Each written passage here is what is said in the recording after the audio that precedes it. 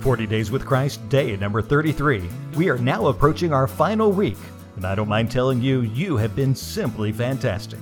Let's get started with a word of prayer. Jesus, help us to proclaim your power, your kindness, your goodness, and your love to the world around us, in word and in deed. It's in your holy name we ask this. Amen. Our reading today is from Mark chapter 14, verses 17 through 20. When evening came, Jesus arrived with the 12. While they were at the table eating, Jesus said, "What I'm about to tell you is true. One of you who is eating with me will hand me over to my enemies." The disciples became sad. One by one they said to him, "It is not I, is it?" "It is one of the 12, Jesus replied. In 1 Corinthians chapter 11, picking up at verse 23, we're told, "On the night the Lord Jesus was handed over to his enemies, he took bread. When he had given thanks, he broke it. He said, 'This is my body. It is given for you. Every time you eat it, do it in memory of me.' In the same way, after the supper, he took the cup. He said, 'This cup is the new covenant in my blood. Every time you drink it, do it in memory of me.' When you eat the bread and drink the cup, you are announcing the Lord's death until he comes again."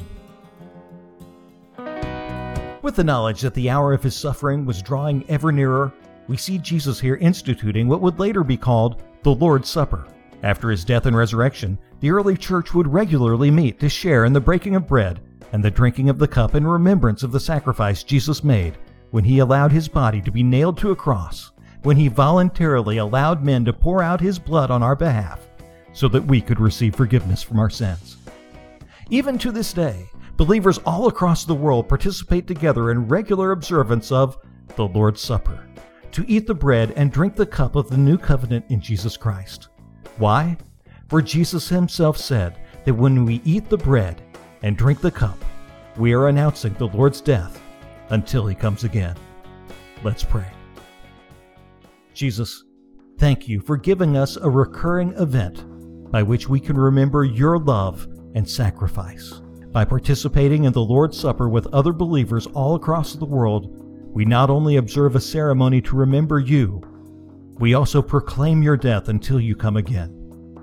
Thank you so much for dying for us so that we can be set free from sin. And it's in your mighty name, Jesus, that we pray. Amen. Thanks so much for joining us. Have a wonderful day, and I hope to see you again tomorrow for day 34 of our ongoing series, 40 Days with Christ.